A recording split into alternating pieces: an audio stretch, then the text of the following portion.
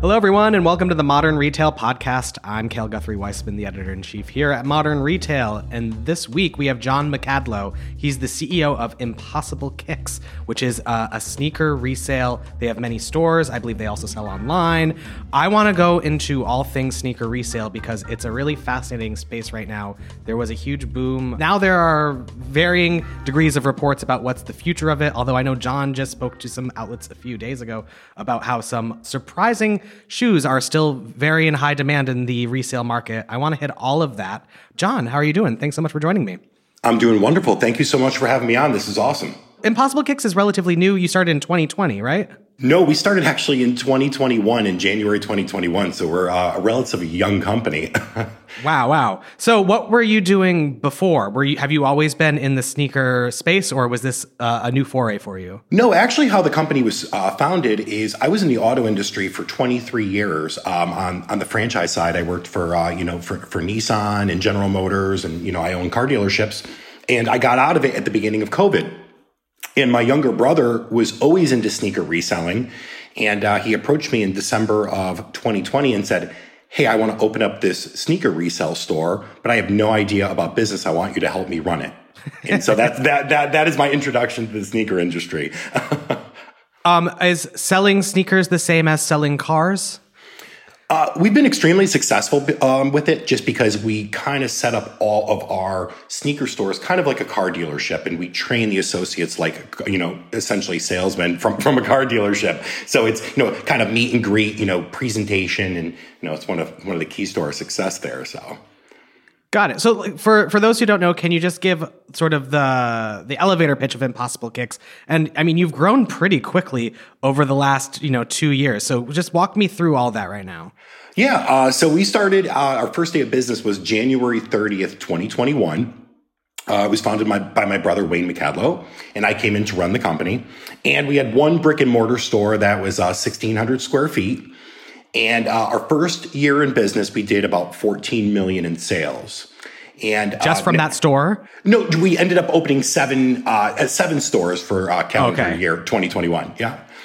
And in 2022, we opened up another 10 stores. So we finished 2022 with 17 stores, which, at the end of 2021, we were already the largest by footprint, brick and mortar resale concept in the country. And at the end of 2022, we finished with almost $50 million in gross sales for 2022, with 17 locations. And for 2023, we expect to open another 7 or 8 stores, and we will end up with probably about $100 million in sales this year. So this is going to be very exciting. Wow, that is an insane rise. So the sales that you have are great. Opening so many stores so quickly, what made you do that as opposed to, say, going the online only route? Because opening a store is very capital intensive. And so how do the economics work out with that? Well, there's some fantastic companies that are DTC with resale. StockX, Go, Stadium Goods are all fantastic companies. So when we realized, we're going to be the alpha in brick and mortar, we knew that we had to, A, raise money, and B, move as fast as possible. So we were very lucky in the very beginning. We had an angel investor that really believed in us, and we were able to raise a little more than $1 million within the first 90 days of opening the business, which was just kind of a gift. It was kind of like some divine intervention. And the gentleman was a very, very smart, retired, person. He retired in his 30s, selling his company for 9 figures. And we had a lot of great mentorship through, that first year. And by another form of intervention, right around Christmas time of 2021, we were in my Palm Beach store, and a gentleman came in and was very impressed with the business and said, hey, I own a private equity fund. If you're ever looking to raise money, please let us know. And that kind of dovetailed into us raising, nearly $8 million last year. So, we've raised a lot of money over the last, year and a half. And that's what really gave us the gasoline to really put some accelerant on this. It seems like, and correct me if I'm wrong, but it seemed like you were in the right space and probably in the right time business model wise in terms of at the end of 2020, 2021, sneaker resale was really booming back then. And then also for physical retail, I imagine real estate prices were a little bit more affordable then than they are now. Did that help sort of you sort of get off the ground given those things, or would it have worked no matter the time? No, we got very lucky. We got in at the right time because sneaker reselling in a brick and mortar setting had just started to get popular. So we knew it was the right time and we had to strike while the iron was hot. So we literally opened up a new store essentially almost every 40 days for the last 2 years. Because other concepts were coming forward. This was a new thing. So people were coming in, opening up stores, one-offs, and the malls and developers kind of took a step back and said, wow, look at this mature team of people. They have great financial backing. They have a great model. They have very mature management. And we've ultimately become the first pick in brick and mortar reselling. So it was just kind of, a bunch of variables and everything lined up perfect. And we've just been, lucky, and in turn it made us very successful. So walk me through the markets and the types of stores you have. So you mentioned malls. Are you guys predominantly in malls? Is that what you're seeking out? And how do you decide which areas are most important for you to open? Yes. So malls are our predominant, outlet for selling. Obviously we have an app and an online store, which is fantastic, but our main things are brick and mortars at malls. So we started out in West Hartford, Connecticut, which I know is kind of nothing really interesting comes out of Connecticut. I know West Hartford very well. I'm from Massachusetts. There are definitely malls there. I've been to the malls there. Yeah. So it's pretty much our best mall in Connecticut. And we started there. And we advertised heavy. I have a really good at marketing and advertising background from being in the auto industry. And we had about a 2.5 hour wait to get into our first store, which was just phenomenal. So we kind of took that model and, Taubman Properties, which has been, a great advocate for us. And, they've really stood by us. They had the store in Short Hills, which is, one of the top malls in the country, top 10 malls. So they said, we would like you to open up in Short Hills. So then we opened up in Short Hills, New Jersey, and that was another huge success. And then very coincidentally, this is a very good story. A lot of people don't know this story. But then we opened up in Orlando. And a lot of people say, why did you go from New Jersey all the way to Orlando? Well, there was an investor at the time before this angel investor came aboard and said, hey, listen, I really want to get involved and, put up the money and open up a store and use the name. And, and obviously we were only a company that was open, 75 days at that point. We really didn't know much what we were doing. So we said, yeah, great, let's do it. And, we went down there and he was all excited and he was ready to go and ready to fund us. And my brother goes off and signs a lease and gets everything done, which is at International Drive, which is International Premium Outlets, which is one of our most successful stores. And he said, I changed my mind. I'm not going to do it. Thanks. So we were like, oh, geez. And that's where we searched, we sought out that angel investor. And he came forward with some money, and we opened up in Orlando. And was a pretty cool story because we had no money. We were sleeping out of a U-Haul truck. Sleeping out of a U-Haul truck, eating McDonald's every day, which was a pretty interesting story. So we opened up there. We were extremely successful, and then we opened up at Palm Beach, which was in the Gardens Mall, which is a Forbes property. Andrew Forbes and his father, Nate, have been insanely generous to us. So that got us into the Forbes portfolio, and International Drive was the Simon's portfolio. And we went from Palm Beach to Tampa. Then we opened up an International Plaza, which was great. So we started staying in the Florida market because we had infrastructure that was close. Then we opened in Beverly Hills, which was the Beverly Center. Taubman gave us a mall out there. And, that was a very difficult opening because we had no infrastructure. So we had to get everything and everybody across the country. And a lot of people don't understand that the staffing was a challenge in itself, because you're not going to literally fly out to Beverly Hills and, meet some people and develop infrastructure, people that you trust, because naturally it's a difficult business to run. So what we were doing was we were going through our stores and finding people in, let's say, Connecticut or New Jersey or some of our Florida stores and saying, hey, listen, do you want us to relocate you to Beverly Hills to run a store? And, and they were getting up and moving to all across the country to work for us, which was fascinating and fun in itself. So then we opened up in Beverly Hills, and that was very successful. And then we opened up in Denver. In Denver was our last one. So then from there we've been able to kind of get into markets, and we kind of land in a market and we spread from that market after we have the infrastructure. And then last year we did another store in Orlando in Mall of Millennia. Then we did Somerset Collection, which is right outside of Detroit in Troy, Michigan, which is another Forbes property. That was fantastic. Then we opened in Miami in Dolphin Mall. Then we opened in, I forget, there's been so many openings. It's wild that you remember all of these so linearly. I actually can remember a lot of the opening dates. What's one thing you never forget is what are the grand opening numbers. You never forget those. You remember them almost at a time. And then we opened up, Great Lakes, which is in Auburn Hills, Michigan, which is an outlet center. And then we opened up in Woodbury Commons, which is in New York. If you know New York, that's a fantastic. That's one of our best stores. We had Austin, Texas, which I forgot. We had San Marcos, Texas. And then we had, what was the last one? Vineland in Orlando. So we have 3 stores in Orlando. Those are, believe it or not, Orlando's a phenomenal market for us. So. Wow. So at the beginning, when you were introing yourself to these mall landlords, given that this was 2021 and pretty much, correct me if I'm wrong, but it seemed like a lot of malls then were just trying to find ways to bring people back into stores. Was that what were sort of the negotiations like? Are the real estate deals that you got then the same that you are getting now? Or sort of how has it worked when it was such a weird time for physical retail? Well, the deals were never really cheap, which a lot of people think is, the mall companies are extremely smart. So they put guardrails around a lot of things. So they start you off with, a relatively small base, and, they go upon your sales. And obviously, we count every cent that goes through the register or comes through the building.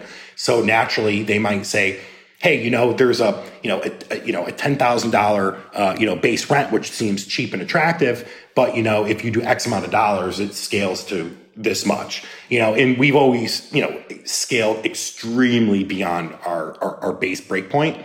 So, it was always favorable to them. So when we went into a lot of the malls, which a lot of people don't know, is probably about 85% of all the resale stores out there are temporary stores still. The malls are still kind of trying to see like, hey, do we like this? Is this for us? Do we want this in our portfolio permanently? And all of my leases are permanents because they said, hey, great infrastructure, great build outs, well capitalized, we can, we really want to go with this. So, when we went to the permanent deals, it was a long time at the negotiating table because they saw us doing so well. Got it. But to answer your question, there really wasn't necessarily a deal for any of the centers that we went in. It was all pretty competitive. How does, given that you're venture backed, you have some PE money, how does profitability fit into this, specifically with the store structure? Do stores have to reach a certain amount of sales so that they're each profitable in their own right? Or does one really well-performing Orlando store lift the moat of Denver that's not doing as well? How do you think about all that? Well, we've gotten so big, we started with 3 employees and now we have, I think it's 215, on a consolidated basis, the box retail is extremely profitable as a whole. Obviously what we've done is we've grown into such a big company with the e-commerce and in our back end part of the business because, we brought all of our accounting in-house. And, we have audited financials every year. So obviously that brings a whole nother layer to the business. But yeah, the brick and mortar model is extremely profitable. And, we look for all of them to hit certain objectives each month. And naturally being in the auto industry, we really scale those numbers depending on what time of the year is, what the operator talent is, what their staff structure is like. And, I have to say, for a group of young professionals, I'll call them kids because I'm double most of their age. They do a fantastic job of hitting their objectives and really managing their stores on a consolidated basis. So it's been fantastic. So we've had no problem there where a lot of people don't realize that companies like I'm not trying to speak out of school here, like StockX, Go, Stadium Goods, that those models are not profitable, where they raise a lot of money and they have strategics that pump a lot of capital into them, but the model on a consolidated basis is not profitable. And, that's a very, very scary thing because, we're looking at companies that are in the same field. Like, let's look at the Real, which burns $100 million a quarter in cash. And they're closing all of their retail locations to save capital where, we have, audits from Banker Tilly and, Q of E's that show, hey, it is profitable. You just have to do it the right way. So then what are you doing correctly that the Real and StockX are doing not correct? Well, we built the business backwards, and it was literally by accident. We didn't think that, hey, we would develop a very successful, profitable brick and mortar concept and then back into the e-commerce. Because a lot of times, let's look at if you would want to build a company that's similar to StockX. What do you got to do? Okay, well, I got to go buy warehouses, and then I got to buy infrastructure for the warehouse, furniture and fixtures. And then I got to, advertise to get all these shoes in, and I got to hire all these employees. Okay, now you check your first shoe and you make $20. Wow, and how much cash did you have to raise, and what is your return rate that you have to pay that money back, et cetera? Where we really started in a generated cash forward. You establish your model, you invest your capital, and it generates cash immediately. And we've been very successful as of this calendar date, we have no debt. We were able to either self-fund, and bring in venture capital to the extent where we planned efficiently. Our CFO is fantastic. He handles all of that. He came from Verizon, and he's just amazing. And we just had really good financial planning, and we set up a very mature board, and we just made all the right plays. And so now we don't have to worry about building our online platform because we already have all the infrastructure in place that's profitable that we deploy out of. So there's really no scaling cost or really no other foreign one-time costs where you're going to say, well, hey, we need to raise another, $10 or $15 million to adapt this e-com platform. We just have our, variable expenses each month, like advertising and, maybe some, new infrastructure costs for, online, web development, but really there's nothing crazy that's going to really drive any kind of crazy cost where we have to, go negative for a long time before it shows profitability. All right, we're going to take a quick break right now. We'll be right back after this message from our sponsor. When did you start expanding into e-com, and are you using your stores for fulfillment? Is that how it works? Yeah, it's a pretty interesting platform and concept on how we did it is we launched in September. We had a couple soft launches in June and beta launches. We launched it very slow because there's a lot of fraud in our field of work, So we got all the processing right, all the deployment right, and we launched in September with our first month really being in October. And we have software that actually will ping. Let's say you live in West Hartford, Connecticut, and you purchase a shoe. What'll happen is it'll ping my West Hartford store to see if it has the inventory. If not, it'll ping my New Jersey store, and then it'll keep pinging the store closest to that zip code until that item fulfills, and then it'll ship from that store, and we ship everything same day. So yeah, that's another good thing is if a lot of people have ordered sneakers online, they know it's a long turnaround time. It could be anywhere from a week to 3 weeks to get your product. With us, typically we're 2 to 4 days at the very, very latest, depending on where it ships from in the country. So, but yeah, to answer your question, everything gets deployed out of the stores. Sometimes if you get lucky and the product is, in the store that's closest to your zip code, you get it in a day, 2 days. So it's fast. What is the current breakdown revenue-wise? Like how quickly has e-com grown, or is in-store still your bread and butter in terms of share of revenue? Yeah. So now that we feel, we just hired an e-commerce director from Hey Dude.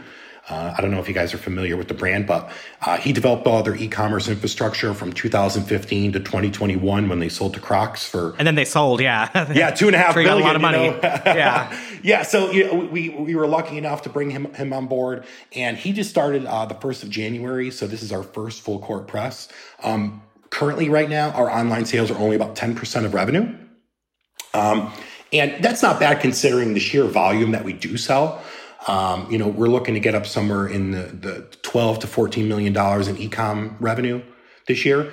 And people still really like the experience of the brick and mortar, even though the e-com is great and it's really super efficient. everybody still likes to come in and touch it and put their foot in it and make sure it fits and see the colors. And it really brings a lot of the sneakerheads in that we're really nervous to shop on some of the current online platforms. But no, to answer your question, we're about 5% right now, and we're hoping that it's going to pretty much increase to, anywhere between 15 to 20% by the end of the year. Got it. Can you talk, because you mentioned how your industry is filled with a lot of fraud, which is something that I've looked into a lot. It's a wild west in terms of all that stuff. How do you go about sourcing? Like what's your primary source? How do you deal with authentication? How does it all work? All right, so this is a very good one, and I think we've kind of come up with one of the best processes in the industry. So what we do is there are wholesalers. There are people that go out and buy up every shoe that's available in the market, and whether it be from raffles, from people coming in off the street or whatnot. And so we'll call them these wholesale resellers, and they have quantity anywhere from 100 pairs to thousands of pairs. And it's very nice because us as a company, we consume and sell not just, 10, 20, 100 pairs of a sneaker. We sell thousands of it. So we need a lot of product.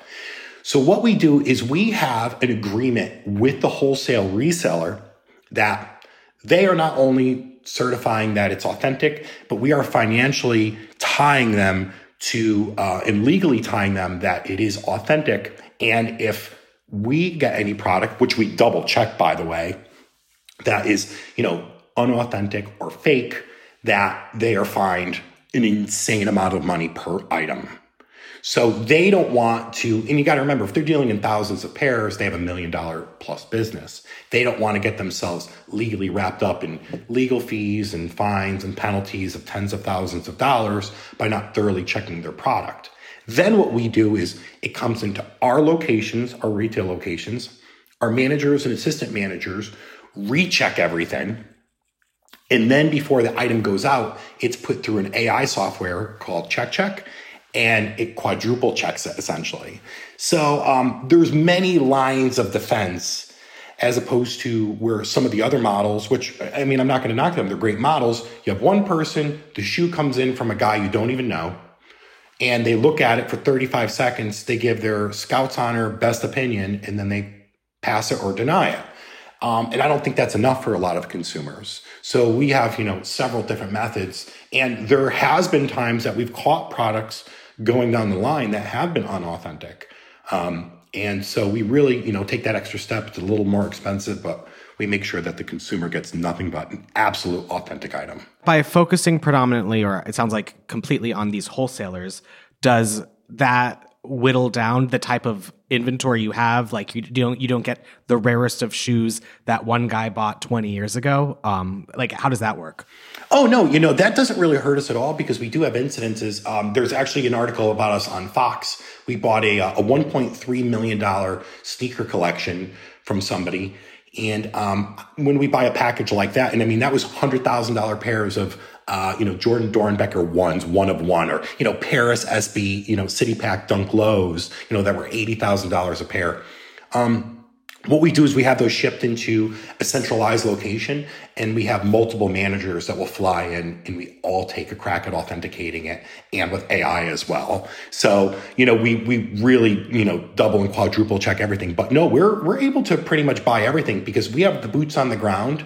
And we're considered one of the bigger whales in the industry, and it's easier to get product and it's easier to get paid, that we usually get first crack at a lot of this stuff. So even on the one-offs or the super rare stuff, we still get our fair take at that. Got it. Are you thinking about expanding? I know I was on the website and I know that you have some apparel on there, but are sneakers and footwear always going to be the bread and butter, or do you think that this is going to expand outward at all?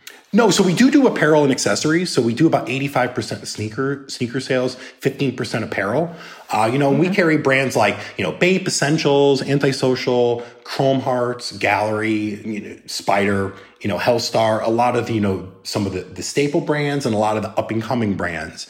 And everybody always likes to get a fit with their sneakers, but we actually are expanding into luxury watches, which is going to launch probably within the next 30 days. We've been working on it for the last 5 months.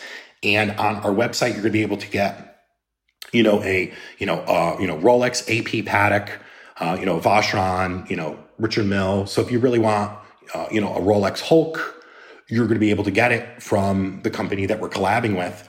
And their authentication process is phenomenal. Actually, you get a video of them authenticating it, packaging it up, and the video going right to the UPS driver, which is really, really cool. So that's going to be another part of our business that we launch within the next 30 days. So you're going to be able to get luxury watches, streetwear, luxury clothing, and, really highly sought after sneakers as well. Will the watches be e-com only, or will you introduce them to stores? So we have plans to roll them out in 5 locations. 2 of them that we're going to launch first is our Connecticut store in West Hartford and our store at Millennium Mall in Orlando. So those are 2 that we're going to launch first. Then it looks like we're probably going to end up moving into Austin, Ala Moana, which we're opening in Hawaii, and probably our Denver location. Got it. I wanted to zoom out a little bit because we've been talking for a while and we're almost running out of time. But there have been headlines over the last, let's say, 6 months that sneaker resale reached its peak maybe about a year ago with the pandemic and when the economy was booming more, and now it's kind of dipping. Are you seeing that personally, or like what are your thoughts on sort of the future of sneaker resale as an overall market and not just your business? No, we haven't seen really any decline at all. We still see that it's just as strong as ever. It's essentially like the stock market. For a lot of people that remember the .com boom, you could buy any stock and it went up. Or you can remember when crypto was really popular in 2020, you could buy any coin and it went up. Back in 2020 and 2021, you could literally buy any sneaker and it went up, and there was really no skill in it. Now you really have to take a step back when you purchase a sneaker and say, is it a popular colorway? Is it going to turn fast? Is the market really going to want this? So it kind of went from, hey, I could buy anything and make money on it, to I really have to be picky and choosy to pick the right styles that the consumers are going to want, which is going to turn fast. And that's really the only difference that people have seen. So, when people were talking about, my 13-year-old kid made, 10 grand his first month sneaker reselling. Like, yeah, it was easy back in the year 2000, you could buy any .com stock and make, 10,000% on your money, but now you can't do that nowadays.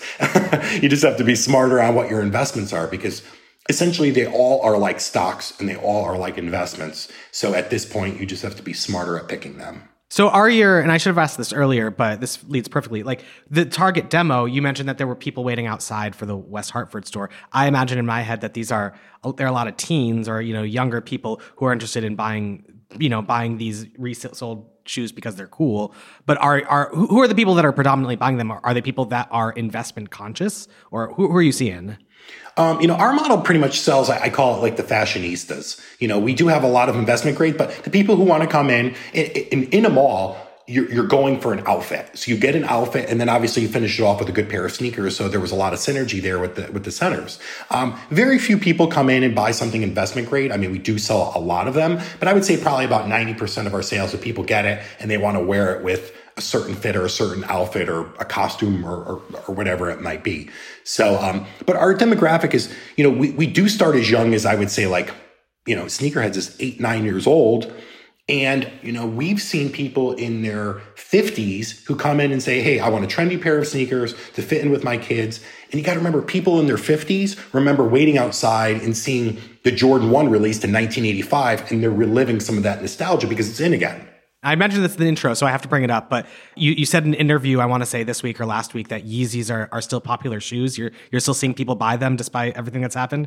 Oh yeah, they've our sales have increased 30%. It's getting more and more difficult to get our hands on them because they're it's been about 4 months, and a lot of people don't realize that even that sneaker is associated with Kanye.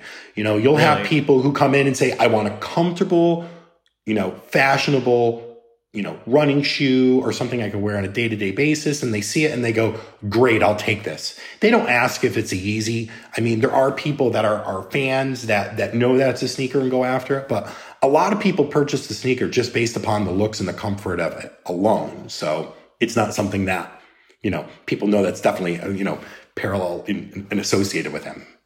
Got it. So we're just about out of time, but I wanted to ask just about, you mentioned that that you have a bunch of store opening plans and a few expansions with the watch resale, all that. What are your major, I guess, priorities for the year to come, and where do you see the company expanding in the next 2 years, would you say? So we have 7 locations this year with, Hawaii being one of them. We have 1 store in Vegas. We have a store in Sacramento, a store in Columbus, Ohio, another store in Florida. And for 2024, we're opening a flagship store at the Venetian in Las Vegas. Yeah, it's going to be a really, really big store. We're beyond thrilled about that one. We actually are really close to making a deal in Sydney, Australia to give us our first international footprint, which we're thrilled about. But we feel that kind of critical mass for the United States is anywhere between 50 and 60 locations. We don't feel that, someone should have to travel to LA or Vegas to get that same experience. We feel that, hey, if you live in Columbus, Ohio, you should have that experience. We feel that if you live in, Nashville, Tennessee, you should be able to have that experience. People made fun of us for going to Nashville saying, oh, it's all cowboy boots, but it's such an emerging market that it's one of our best performing stores. I can't tell you how many sneakers we sell out of that store. But yeah, no, we're really excited.